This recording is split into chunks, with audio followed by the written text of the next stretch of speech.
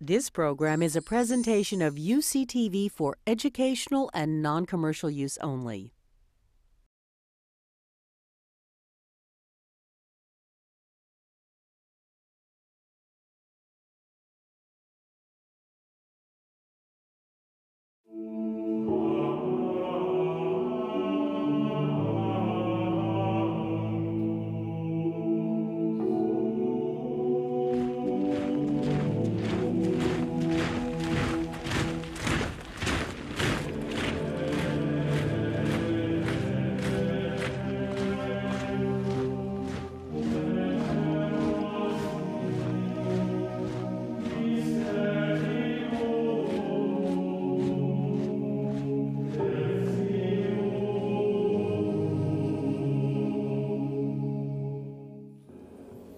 If we can interrogate religion, why not politics? Recently, it's become fashionable to submit the notion of religion to the process of radical interrogation. In his Forster lectures on the immortality of the soul at UC Berkeley, something that must have tickled this particular lecturer, last October, anthropologist Talal Asad from the City University of New York continued a line of inquiry he initiated at least as early as 1993.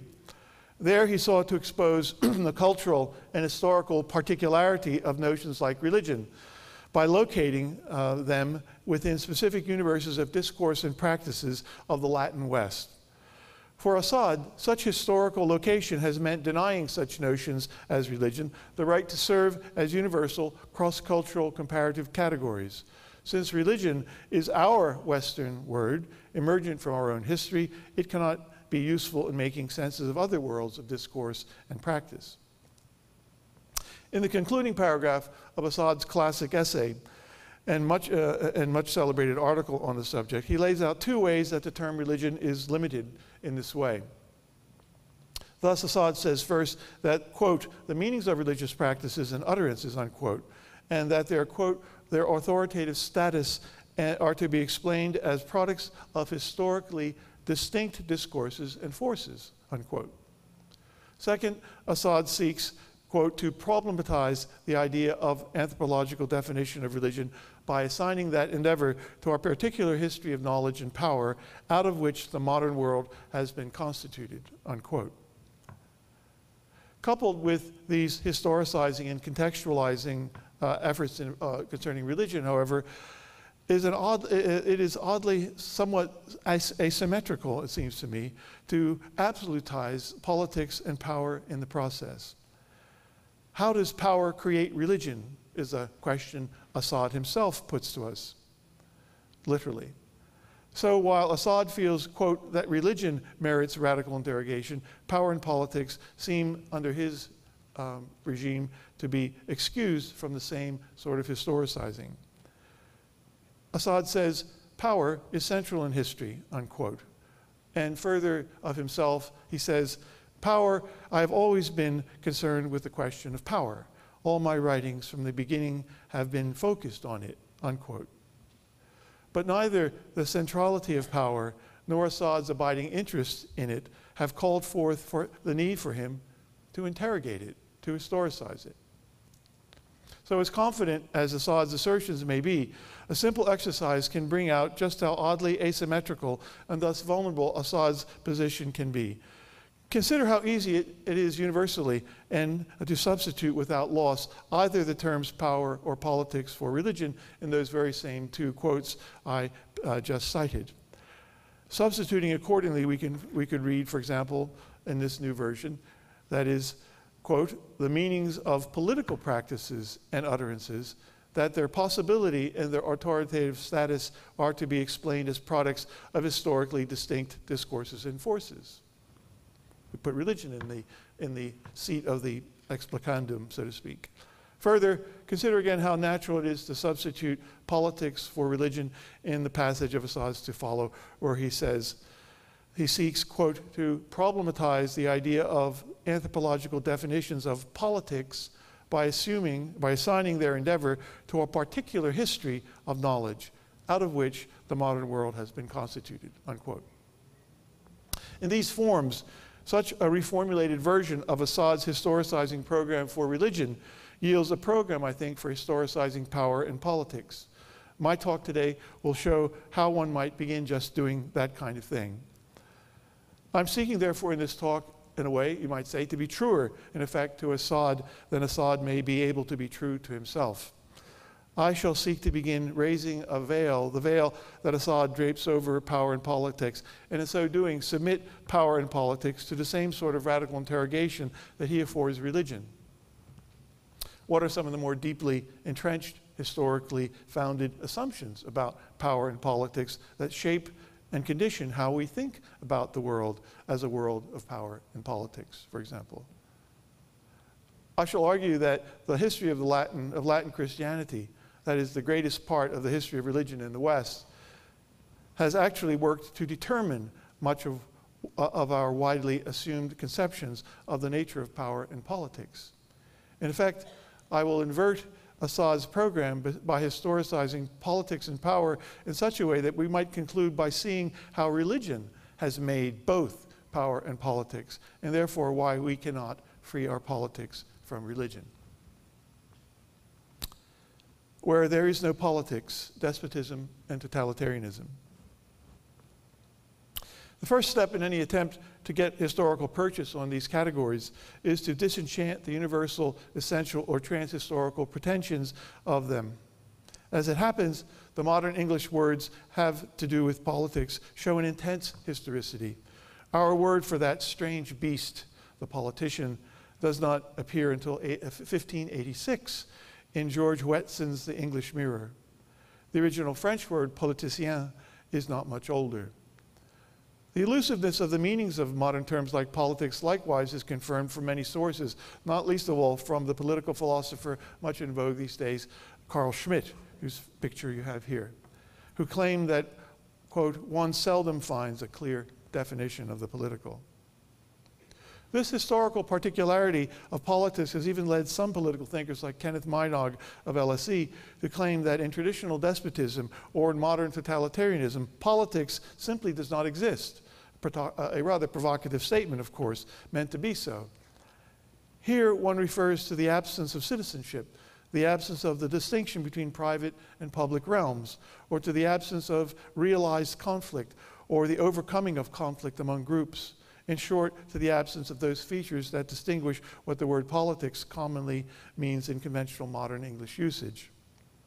At court or in the king's household, there will surely be gossip galore, vendettas without end, and all sorts of maneuvering within a circle of elites. But there's really no politics. There's no politics because there is no territorial state, no body politic apart from the very physical body of the monarch. There are only quarrels and associations that congeal around the concrete physical person of the monarch. And how different really in substance are the so-called international politics, so-called of pre-modern monarchies from the feuds between the rival De Maio or Lupertazzi crime families of the Sopranos series. Either way, this radical reduction of politics in the pre-modern West means that it is by definition absent from the public square. Conversely, politics is present only inside the private, personal, or domestic life of the monarch. In this sense, their politics and ours are two different species of being altogether. Like the king's garments or the affairs of his personal household, politics, in a sense practiced by despots, is really none of anyone's business. How much, by contrast, were the procreative acts and childbearing events of the monarch public business on the, as well. For us, it is of course totally opposite. We draw the lines on public and private very differently. Politics not only is everyone's business, it should be everyone's business. Engagement in politics is a citizen's duty, and for some, the very acme of public life. When Robespierre memorably argued for the formal execution of Louis XVI, he declared that, quote, the king must die so that the nation might live.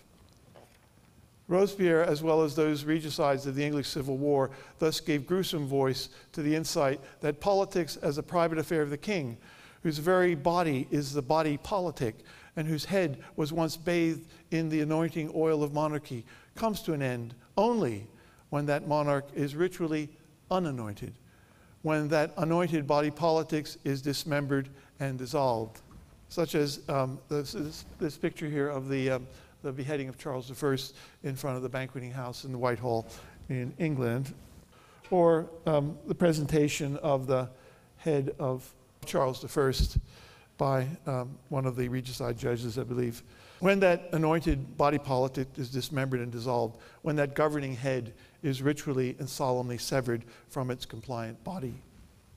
And of course, the famous execution scene of Louis XVI, and one I think we've seen a lot, where the head is displayed as finally removed and the body politic as the monarch basically ended. Politics, thus, as a public matter, only comes to birth in the categorical negation of its opposite. This is no less than to say that traditional despotism, focused as it is on the person of the prince, represents a politics that is really no politics at all. Similarly, in modern totalitarianisms, the domain in which politics happens is effectively reduced to the inner workings of an inner party. Although modern totalitarianisms are quintessentially power states, they have no politics, or at best a politics so curtailed as to be the private matter of a few. Raymond Aron, the political philosopher, the French political philosopher, pointed out this paradox of totalitarianism by noting, quote, during the midst of the Cold War, quote, on the other side of the Iron Curtain, power, pouvoir in this case, is terrifying because it encompasses the whole collectivity and is reserved to a minority. Similarly, we might want to turn a critical eye upon ourselves and the easy cynicism and impatience that frames so much of our sneering public talk about politics and politicians. We should not smugly think that the appetite for an end to politics, fed only by the rise of totalitarianisms of the past, is a thing of the past. It is a dish always ready to be warmed up and served anew. Thus, we see this political poster of Mussolini to illustrate, in some sense, what the Italian fascists at least thought they were doing in bringing order. The men in phalanx and Mussolini with his fists clenched, marching forward. And out here we have the aimless, rootless masses who engage in politics, who are constantly quarreling, bickering politicians. I mean, every time Cokie Roberts says bickering politicians, I switch off the sound. It's as if it's one word. That kind of smug cynicism, I think, is a symptom of exactly the same kind of sense that the politics is something that we don't want, that might be safely eliminated. I mean, she doesn't really believe that, of course, but that's what every right-wing totalitarian that was at stock and trade of their propaganda. Ironically, religion would, as Assad portrays it, be as quintessentially a private matter as was the politics of pre-modern or totalitarian despotism. In its familiar construction, one we're all familiar with, religion as a belief in God, something that's private and so forth, religion has vacated, in this sense, the public square to take refuge in the inner sanctum of the human heart and personal conscience. Religion then is little more than a matter of having certain beliefs, of enjoying certain inner experiences, and that is to say, in effect, of being the perfect mirror image of the secular or political realm of modernity as modernity comprehends them. Autonomous politics. But what makes the concept of politics even more interesting is at least another point of perhaps an ontological sort. Neither politics, as construed by the minimal source of definitions we find in dictionaries nor the categorical differences we find between kinds of despotic or totalitarian regimes, fully brings out the radical nature of our historically constructed assumptions about the political. Here, thanks to Machiavelli, Hobbes, and a host of others, politics, like the free market, is imagined to be an autonomous, independent realm of human life. Prominent proponents of this autonomous politics are those we call political realists, people like Hans Morgenthau. Hans Morgenthau and his better-known latter-day disciple, of course, Henry Kissinger. For Morgenthau, the political is autonomous in the sense that he defines politics as having no history, since it is something absolute and timeless. Morgenthau says, quote, politics, like society in general, is governed by objective laws that have their roots in human nature, not in human culture, not in human history. Further, quote, the laws of politics have not changed since the classical philosophies of China, India, and Greece, and the endeavor to discover them. Of other sources of value in the public square, law, morality, religion, and so forth, Morgenthau says, one cannot but subordinate these other standards to those of politics. For the realists, then, it is the political that reserves the right to regulate economic life, or to demand the allegiance of moral and religious communities. The conviction that politics is such a unique and independent sphere of human life is, on its other side, of course, to assert its claim to freedom from economic constraints or religious and moral reservations. With the separation of politics from religion in mind in just this way, Columbia's Mark Lilla argues in a celebrated recent book that we in this modern age have achieved what he calls, quote, the liberation, isolation, and clarification of distinctly political questions, apart from speculations about a divine nexus. Politics became, intellectually speaking, its own realm, deserving independent investigation and serving the limited aim of providing the peace and plenty necessary for human dignity. That was the great separation, as Lilla calls it. It is thus we in the history of the West, who have given birth to this politics and its strange singular offspring, such as the politician, or better yet, what we call the professional politician. As the great Max Weber argued, this being enters our politics not as a mere avocation, as some casual or occasional pastime, but as a member of a freshly emergent species of human being. Politics is thus, quote, a profession, unquote, says Weber, nigh unto a sacred calling, a vocation. This creature may live both for politics or off politics.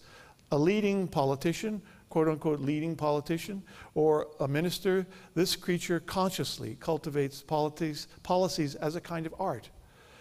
Yet in the West, Weber contends this new creature is not to be confused with that figure found elsewhere, the person who serves and counsels the prince.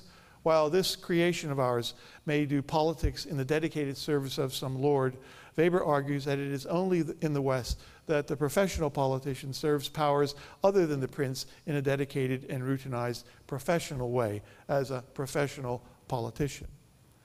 Where our politics makes no sense. Besides looking into our history in this way, we can get purchase on the singularity of our own notion of politics by submitting it to the chastening rigors of cross-cultural comparison. Two prominent admirers of the British anthropologist E. Evans Pritchard, that is Mary Douglas and Louis Dumont, Douglas and Dumont, have called attention to Evans Pritchard's refusal to grant our notion of politics universal application or autonomous status. Douglas doubts, for example, whether the newer folk of East Africa with whom Evans Pritchard worked, quote, can be said to have anything corresponding to political institutions, unquote. At best, she says, quote, the newer political scene is sparse, practically empty, unquote. For Douglas, politics lacks the vivid reality it has for us because among the newer there is, quote, no accumulation of power. The phrase ordered anarchy, she says, seems to describe the situation better.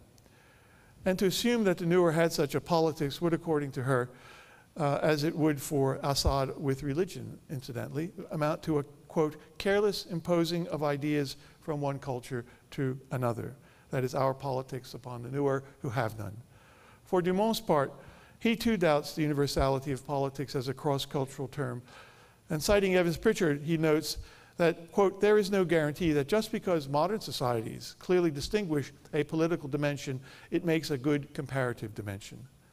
Like our assumption of the universality of the free market, the, quote, political approach fits into our habits of thought, while other approaches might challenge its validity, unquote, from Dumont. In conceiving politics as autonomous and as universal, we thus may well be engaged in a devious exercise of protecting an investment in our own precious categories. Worse, however, than just protecting an entrenched way of thinking about the world, recent history should be teaching us that a nation's behaving in a way that presumes the autonomy of politics, say from religion, in international affairs can lead a country into costly policy missteps, such as we are now experiencing in the Muslim world.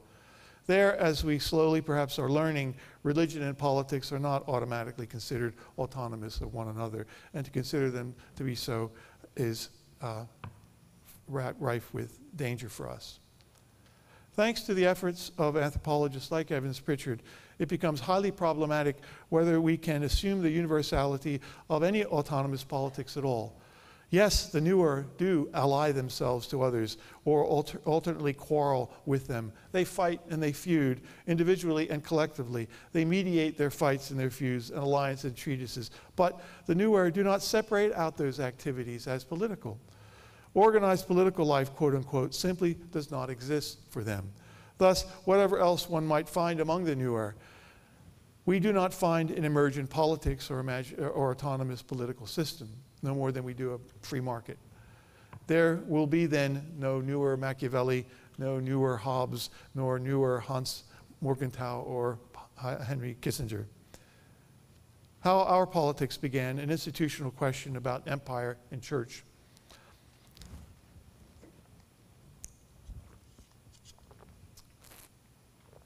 The task of interrogation then demands showing how profoundly our concepts of power and politics have been constructed by the vicissitudes of the history of the West, and in particular by our religious history. How then did our distinctive beliefs about power and politics originate in that history? How in particular did we come to conceive of power as a unified field, encompassing such different species of things as signaled by the Latin potestas, force, coercive force, over against auctoritas, authority, such that we speak naturally of both as power? How is it that we commonly line up Machiavelli or Hobbes and think about politics as supreme over religion and even economics? One intriguing way of telling this story comes from Dumont, again. In the latter part of his life, after a career of writing on caste, kinship, and world renunciation in India, Dumont focused his ethnographer's gaze onto the question of why power occupied the privileged place in Western ways of constructing the world. Here, the practice of cross-cultural comparison of religions paid dividends. For when compared with us, the classical Hindu system of social values expressed in the Varna system did not privilege power as we seem to. Instead, the Varna system ranked dharma, very loosely translated as morality or ritual duty, something of that sort, and thus authority, as something like auctoritas, over the social value of arta, again loosely translated as instrumental means, force, and thus power, something like potestas. This ranking of values within the Varna system corresponded theoretically and at any rate to a ranking of the social groupings seen as embodying these values. The Brahmins or priests embodying the auctoritas of dharma over against the kshatriya or military men, kings and the like, embodying the potestas of arta. In the classical Indian case described by Dumont, then, there is then neither a privileging of politics or power, nor a conception of power as a unified field. In classic Hindu cosmology, dharma and arta are two species of agency. Indeed, for simplicity's sake, things we can think of as authority and coercive force. They are not, however, lesser or greater species of coercive force. Why then do we in the West look on power as a unified field when at least one other great world civilization has not or did not? For Dumont, comparison teaches us that these things taken for granted as natural about ourselves need not have been so. Differences among societies result in a way from different choices, deliberate or not, that they have made in the course of their histories. What we take for granted about power as a category, say, that is as a unified field, might have been quite otherwise. Western society might have chosen to be other than it is today, for example, and history would have taken different turns as a result. What if the early republics like Italy had survived the onslaught of absolutism? What if figures like Gandhi, Martin Luther King, or Lech Walesa had been more prominent parts of our own political history and not the latter-day entries into it, thanks in part, of course, to classical India, that they had been? Would a doctrine of divine right of kings have developed, and all that followed in reaction to it, had there not been already in place an equally absolute and competing theory of the divine right of popes? Would there now be a system of nation states in the West had the Reformation not occurred? Questions like these. These are all courses of history that might have been otherwise, given different sorts of choices made in the course of events. And it was just this sort of realization of the contingency of the present that led Dumont back into the roots of Western civilization, into our own classical past, into the history of the Latin West, to seek to understand why we think more generally about our categories like power and politics as we do. Now, when it comes to thinking about the key political notion of power in the West, Dumont argues any inquiry into its meaning leads necessarily back to the Roman Empire. If any institution stood for the embodiment of power in the history of the West, it was the Roman Empire. But in thinking about empire and power, we would need to think about the only other institution of the time that could have put imperial power into relief. And here only the Christian church fulfills the requirements for such an institution significant enough to stand over against imperial power. What Dumont is arguing is that our present-day speech about power has been determined by the structural historical relationships between modern institutions, major institutions.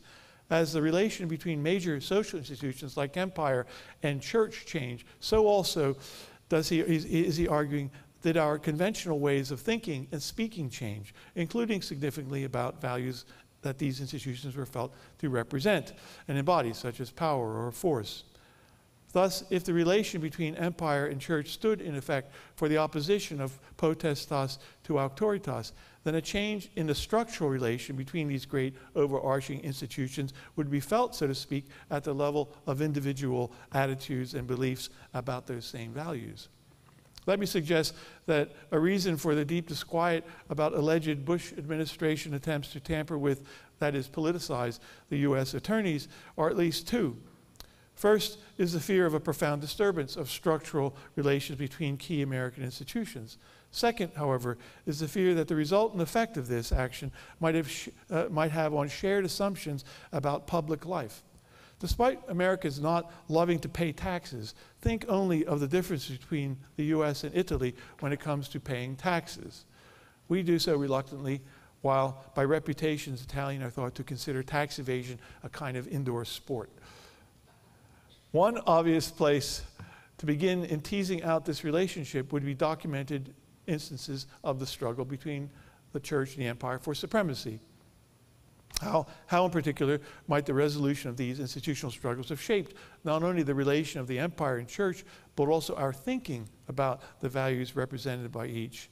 How would the resolution of this relationship have shaped our presuppositions that power, in the sense of political power, coercive force and so forth, dominates the entire terrain of agency? For Dumont, the relationship between the Roman emperors and the church corresponded originally to the distinction between two entities and functions, separated out as defining the agonistic distinction between the so-called spiritual over against the temporal. The opposition of authority of the priest, the auctoritas of the priest, over the coercive force of the king or the emperor is another one of these relationships.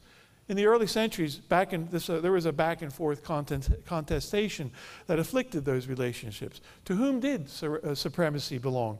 And which of these institutions was superior? The empire, because it monopolized force and power, and thus guaranteed the church its material existence?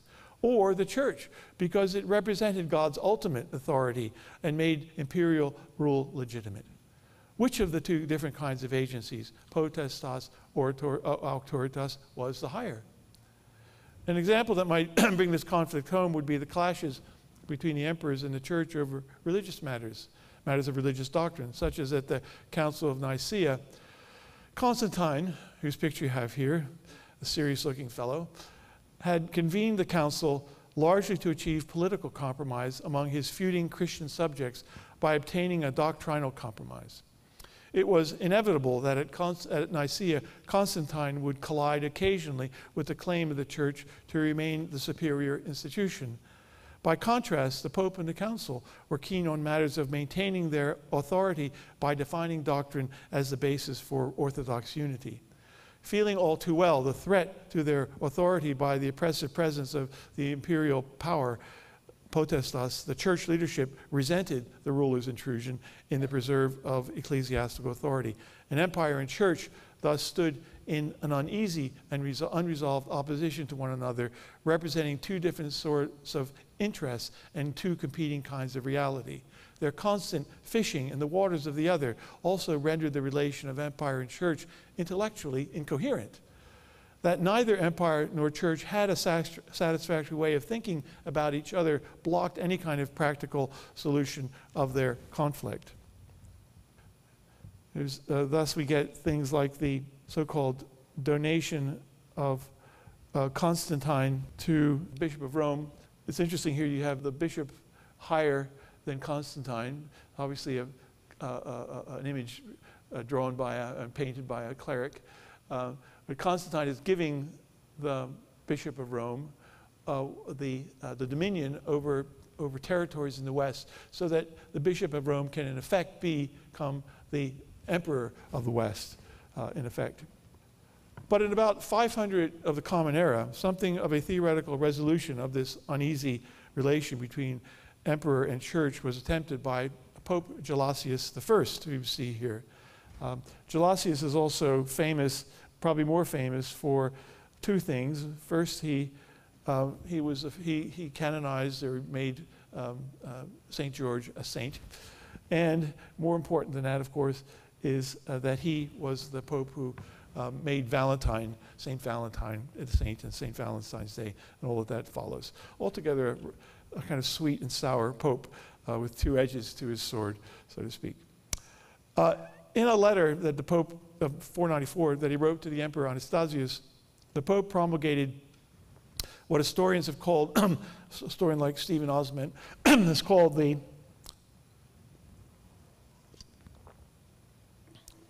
perhaps the most balanced statement of the relation between secular and ecclesiastical power in the West.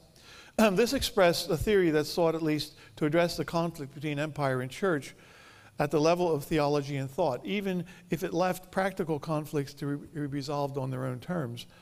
So addressing the Emperor, Gelasius wrote of his new understanding, "There are two," said the Pope, "by which this world is chiefly ruled, the sacred authority, auctoritas, of the priesthood, and the royal power, potestas, of the emperor. Now, if the bishops, recognizing that the imperial office was conferred on you by divine disposition, obey your laws so far as the sphere of public order is concerned," bishops obeying the emperor, "with what zeal ought you to obey those who have been charged with the administration of sacred mysteries?" So you have an interaction here. In effect, what Gelasius is doing is he viewed agency, so to speak, like a classic Hindu between the Brahmins and the Kshatriya. He saw the two conflicted entities or function, this auctoritas of the priest and the potestas of the emperor, as related in terms of a rather subtle, even hierarchical complementarity, like two arms of the body. Instead of opposed autonomous agencies placed into polar juxtaposition with one another, they were brought into an intimate legal relationships with one another, much as we oppose and engage left and right arms unequally in the interest of a common body's operation. Some sort of essential balance and reciprocity was achieved in theory, at least. Instead of mere correlation of two independent agencies, or instead of a mere submission of the kings to the priests or the priests to the kings, Gelasius posited a subtle interrelation defined by an internal give and take, an institutional mutuality and interdependence. The church and empire were taken to be internally and essentially related to one another, thus not externally cobbled together in some sort of makeshift arrangement. Gelasius says that as the priest is subordinate to the king in mundane matters that regard public order, so by the very same token the king is subordinate to the priest in spiritual matters. This relation of institutions dictated in its turn a corresponding actual relationship of the exercise of complementary powers, the potential or actual alloy of coercive force or potestas and authority. The potestas of the king, therefore, requires submission of the priest in temporal matters, while the auctoritas of the priest demands submission of the king's potestas in spiritual matters. And this is, however, just the opposite, one must note, the saying that the king wields spiritual power or spiritual authority, or that priests now have are armed, have armed might at their disposal. It is to say that each recognizes the prerogatives of the other in their own proper domains. The two agencies, as it were, live off each other without becoming each other. Both are needed to make up the social whole. This, of course, is that same relationship that pertains between the Brahmin and the king in classical India. There is not a contracted assemblage of independent substances brought together out of convenience to deal socially with one another. The Brahmin and the king are part of the same organic whole, at different levels of a single structure. They belong to each other by being necessary parts of the same totality. Thus, while Brahmins may flatter themselves as religiously or absolutely superior to the king, they are not superior in any absolute sense, and certainly not in kingly matters. It is of the very nature of the Brahmin that they are materially subject, for example, to the Indian king, and thus that they belong to him as he does to them in ritual or religious matters. Likewise, when we return to Gelasius, we must interpret this Pope's attempt at reconciling potestas and auctoritas as putting them into hierarchical relationship of complementarity that the ancient Indians would well understand. Thus, if the church is in the empire with respect to worldly matters, the empire is in the church regarding things divine.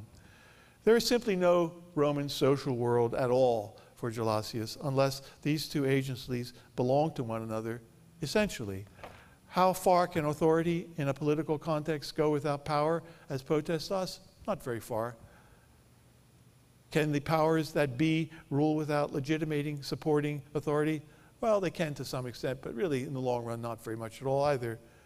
Gelasius again seems to be assuming, as along with political philosopher Joseph Raz, that the right to rule is complemented by the obligation to obey. So Gelasius' delicate, arguably unsustainable ideological balance was not, however, to survive for more than a couple centuries, even as a piece of theory. The two agencies, potestas and auctoritas, were to become ever more confused. Potestas would in effect swallow up auctoritas, and power proper, potestas, would reduce all other agency to itself, including auctoritas. The final tipping point, of course, comes with the arrival of the Franks and the formation of the Holy Roman Empire. Because not only did the Pope crown Charlemagne and thus bless the Carolingian line as the beginning of the Holy Roman Empire, but for the first time, the popes themselves became supreme political authorities as well. This situation would last through the Middle Ages, such that the real state of the Middle Ages in the modern sense, if the words are not a paradox, is the church itself. It is a claim, the Pope's claim, in fact, is a claim of inherent right to political power. A change is introduced in the relation of the divine to the earthly. The divine now claims to rule the world through the church, and the church becomes inworldly, or worldly in a sense it was not heretofore. Both church and emperor claim to rule by the virtue of their power, their potestas. Dumont thus argues that we think about power as a unified field rather than as an arena of complementarity, a complementary difference, because the church simply ceased representing the spiritual alone. It took on a temporal role, while the emperor added or augmented a spiritual agency to his manifest temporal profile. Put otherwise, at some identifiable historical point, the spiritual became temporal, and the temporal became spiritual for us. At some point, what had been two distinct principles, the spiritual and the temporal, had ceased becoming distinct at all, but instead became two forms of the same thing, that is, power. As the distinction between empire and church shrank, the popes assumed the rule of the emperors of the West, and the principles of spiritual and temporal collapsed into one another. And we now live with the results of these historical processes by thinking about power as we do. That is, the configuration of major institutions of the West, empire and church, resulted in a different way of thinking about power as supreme and as a unified field. Despite his attempts to bring both agencies under common submission to common interests of the social whole, which had formed their constituent parts, Gelasius' delicate contrivance was thus undone. And one might say that both agencies, once solely representing potestas or auctoritas respectively, went their own ways, with potestas assuming the principal and autonomous place. And thus, in the place of a hierarchy, a diarchy, the church became the basis of a monarchy of an unprecedented sort, a spiritual monarchy. This is why leading scholars argue that the divine right of kings, so to speak, was actually first claimed by the Pope. Only later, to counterclaims to papal authority in the temporal realm, did the secular powers declare themselves rulers directly from God by divine right, without the need of any papal mediation. Therefore, although the Pope held supremacy over all the kings and princes, this condition was always subject to uneasy contestation, mostly in practice, if not in terms of new doctrine. One of the great examples of this uneasy relationship that persisted because of the Pope's assumption of temporal power was, and a display at the same time of a spectacular display of papal authority, comes when the Holy Roman Emperor Henry IV petitioned the Pope to relieve his excommunication by standing in the snow for 3 days outside the gates of Canossa, as we see. You know, if you can make out the Pope, there's not a lot of snow there, but there's the Pope. There's the Pope peeking out, sort of deciding whether he's satisfied with the humiliation of the emperor. 1077. Henry was eventually reinstated by the Pope, but as soon as he was, he returned his violations. So while we can see that the popes ruled, they also did so with increasing unease.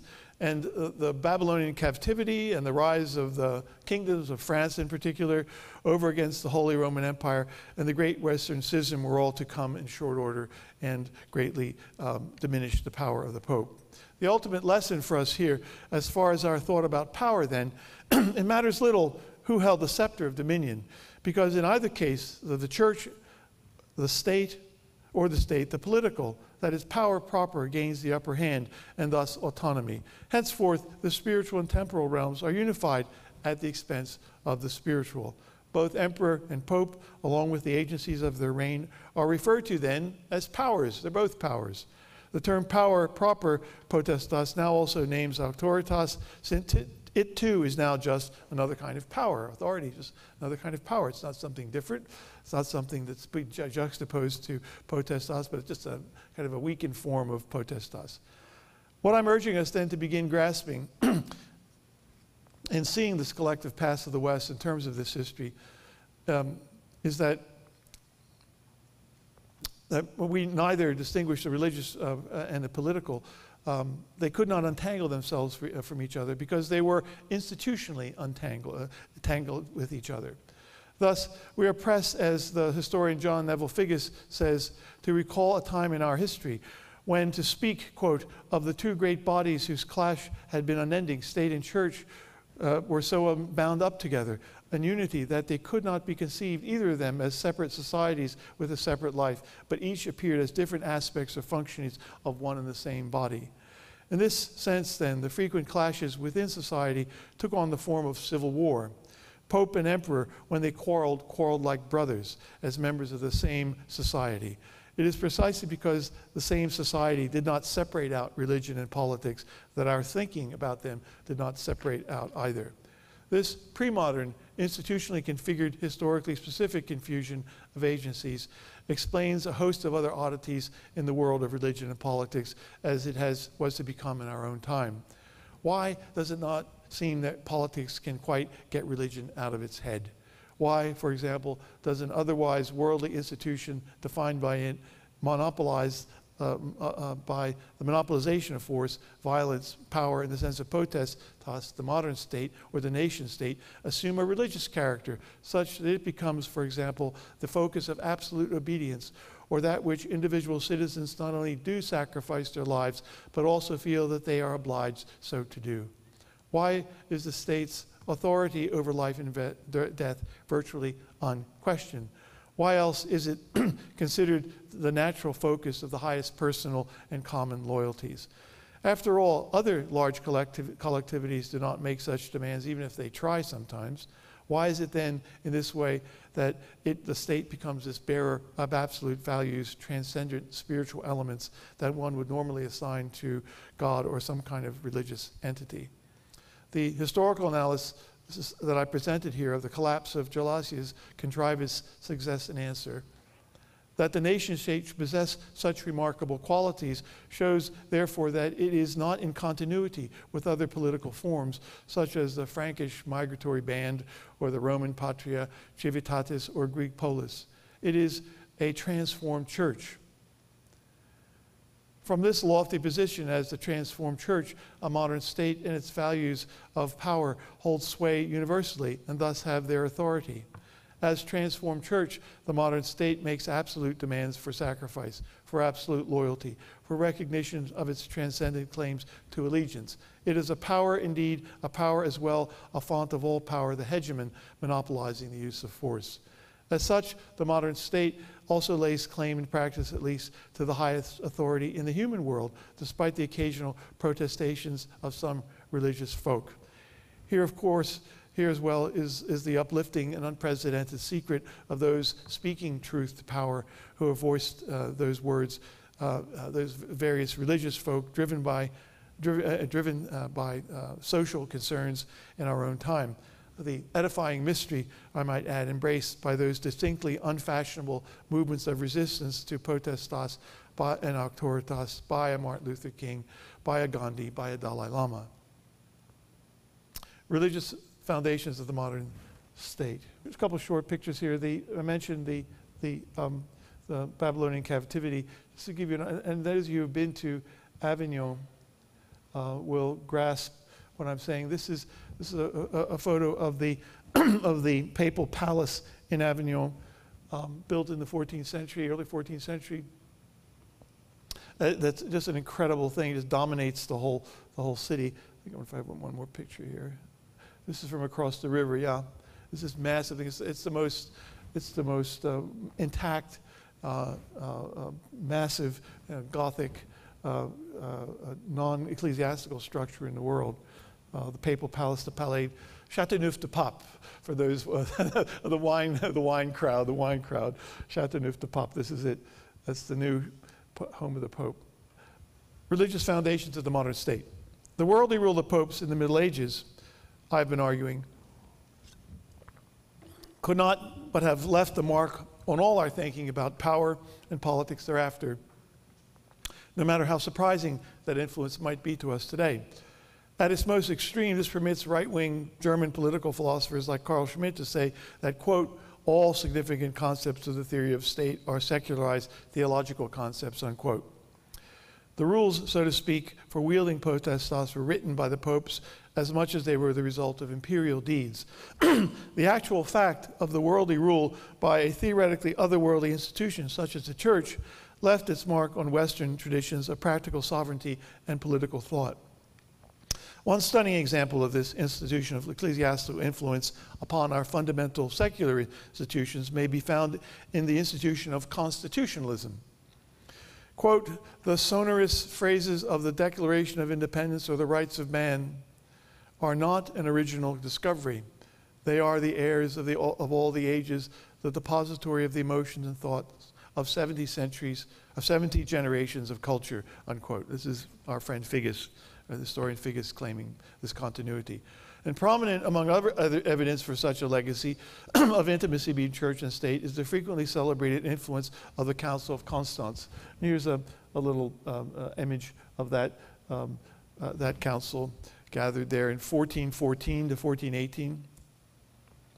What historian Francis Oakley called the most memorable general council held by the Latin Church, and one we hear very little about today. Called originally to end the embarrassment of Christendom having three simultaneously contending popes, and thus to resolve the great Western schism, the Council of Constance was occupied with weighty matters having to do and having to make weighty decisions. Finally resolving the dispute among the contending popes in favor of one, the council issued its summary document called the Sacro Sancta. And significantly for us is that modern historians have seen this ecclesiastical document as enunciating a principle that would give priority to both ecclesiastical and secular constitutionalism. The council's final statement asserted the rights of the council over against the papacy and in effect challenged any incipient absolutist notions of governance, both in the church and by example to the secular sphere as well. In the religious sphere, the Sacrosancta became the classic defense of the rights of the many against the claims of the one. And a statement from that, a bit from that, gives you this view. It says, "This Holy Council of Constance declares first that it is lawfully assembled in the Holy Spirit, and that it constitutes a general council representing the Catholic Church, and that therefore it has authority immediately from Christ, and that all men of every rank and condition, including the Pope himself, are bound to obey it." For enthusiasts of this document, the Council's decree determined the Pope to be, in some sense, a constitutional ruler. And in doing so, produced nothing short, says one prominent historian, the most revolutionary official document in the history of the world. That's a tall statement, but it's made and it's defended. That at least constitutional scholars recognize the revolutionary character of constitutional principles only affirms these historical judgments about the importance of the Council of Constance in our own time. Commenting on the practicality of American constitutionalism, for example, one prominent American student of our constitutional law recently remarked, "The rejection of absolutism implicit in our constitutional structure may sometimes make our policy seem unprincipled. But for the most of our history, it has encouraged the very process of information gathering, analysis, and argument that allows us to make better, if not perfect, choices, not only about the means to our ends, but also about the ends themselves, the very ends of life themselves." Constitutionalism, on this view, holds the place of an absolute, and dare I say religious value, since it embodies the very ends of life itself. The absolute and unquestionable nature of our commitment to constitutionalism has prompted this same author to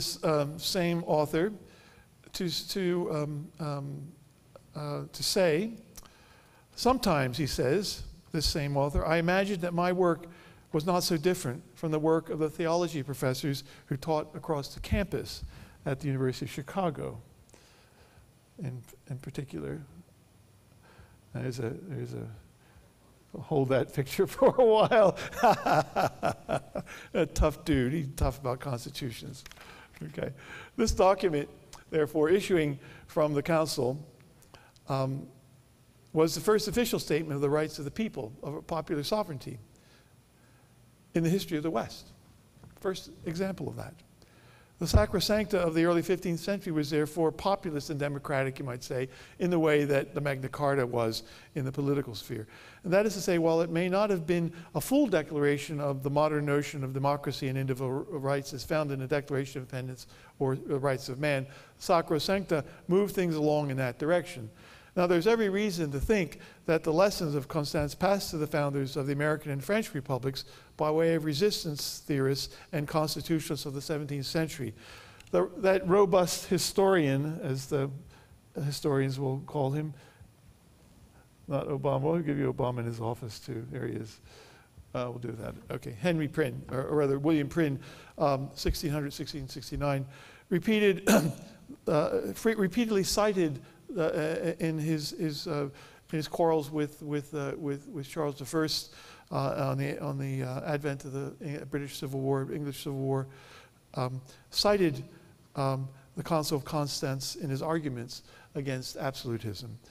And contemporary historians, from Dale von Clay on the French Jansenists and Quentin Skinner on the Calvinist resistance and revolution thinkers, have argued that Constance indirectly, if nonetheless, did give, indeed, birth to our own modern notion of constitutionalism. I should only note in passing here that, as one might expect, anthropologist Tal al-Assad refuses to attribute to religion, in this case Christianity, any agency in constituting our present political ideals and institutions.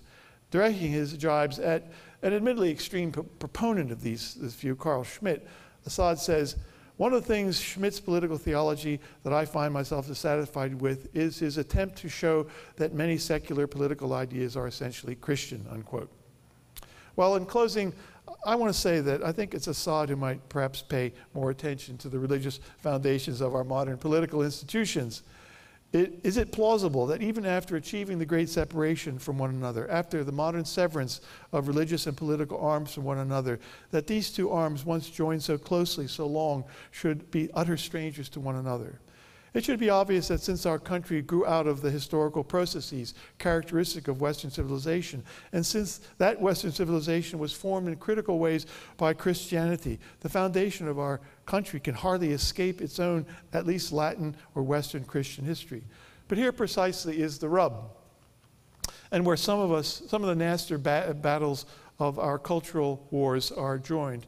In what sense can the United States said to be substantially indebted to Christianity, such that our citizenship places us under obligations that can be said to be rooted in the history of Christianity in the West and identified as such? If we are to believe the Christian right, nothing short of a belief in God is required of all Americans in order to remain faithful to the American founding. As the Christian right argues, do not the monotheistic beliefs of the founders, as formally codified in the Declaration of Independence's reference to nature's God and the Creator, settle that matter? One implication of my talk today is that the debate about the relation of our politics and religion in the United States is set on the wrong course. The Christian right has simply been looking in the wrong places for evidence of the importance of religion in the American founding. And it is not to core Christian beliefs that we should look to understand the transcendent values founding our nation. It is to historically accidental facts about Latin Christianity, such as conciliarism, that we should look in the search for the sources of our dedication to Republican constitutionalism. Christianity could well have been quite otherwise than an institution based on representative and conciliar principles. There might not have been a Council of Constance. While Christianity is inconceivable without Jesus, monotheism, and a number of other beliefs, one can well conceive Christianity in which the councils of the church were never convened, and in which decisions were never made by councils roughly representing the membership of the church as a collective body. Indeed, high papalism, as some have called it, has done all in its power to erase the memory of conciliarism from the memory of the collective memory of Christianity. That high papalism has not succeeded in this erasure, and that conciliarism represents both the bulk of the Reformation tradition as well as the leading edge of progressive Roman Catholic thinking, and figures like Swiss theologian Hans Küng speak eloquently to the political nature of this ongoing struggle to define the nature of sovereignty in the church. Thus, to say as I have that our politics cannot be freed from religion because our commitment to Republican constitutionalism derives from Christian conciliarism is not to oblige anyone to commitment to any essential Christian belief. It is instead to recognize the concrete institutional historical processes that have given us our Constitution and its representative politics. Autocrats of all ages have eagerly seized upon the paradigmatic and legitimating value of a model of a papal absolutism to support their own absolutisms. Given what I've argued, those committed to constitutional and republican forms of government can then feel confident that having recourse to the history of Latin Christianity can likewise support democratic political institutions. So far from making Christians of all of us, it should make historians, and historians of religion, I might add, of all of us. In that sense, grasping how and why aspects of our politics are not separable from religion demands no religious commitment, only a belief in the reality of historical processes and institutions. So affirming innovation does not require denying ancient foundations, and that, finally, is why our politics cannot be freed from religion. Thank you.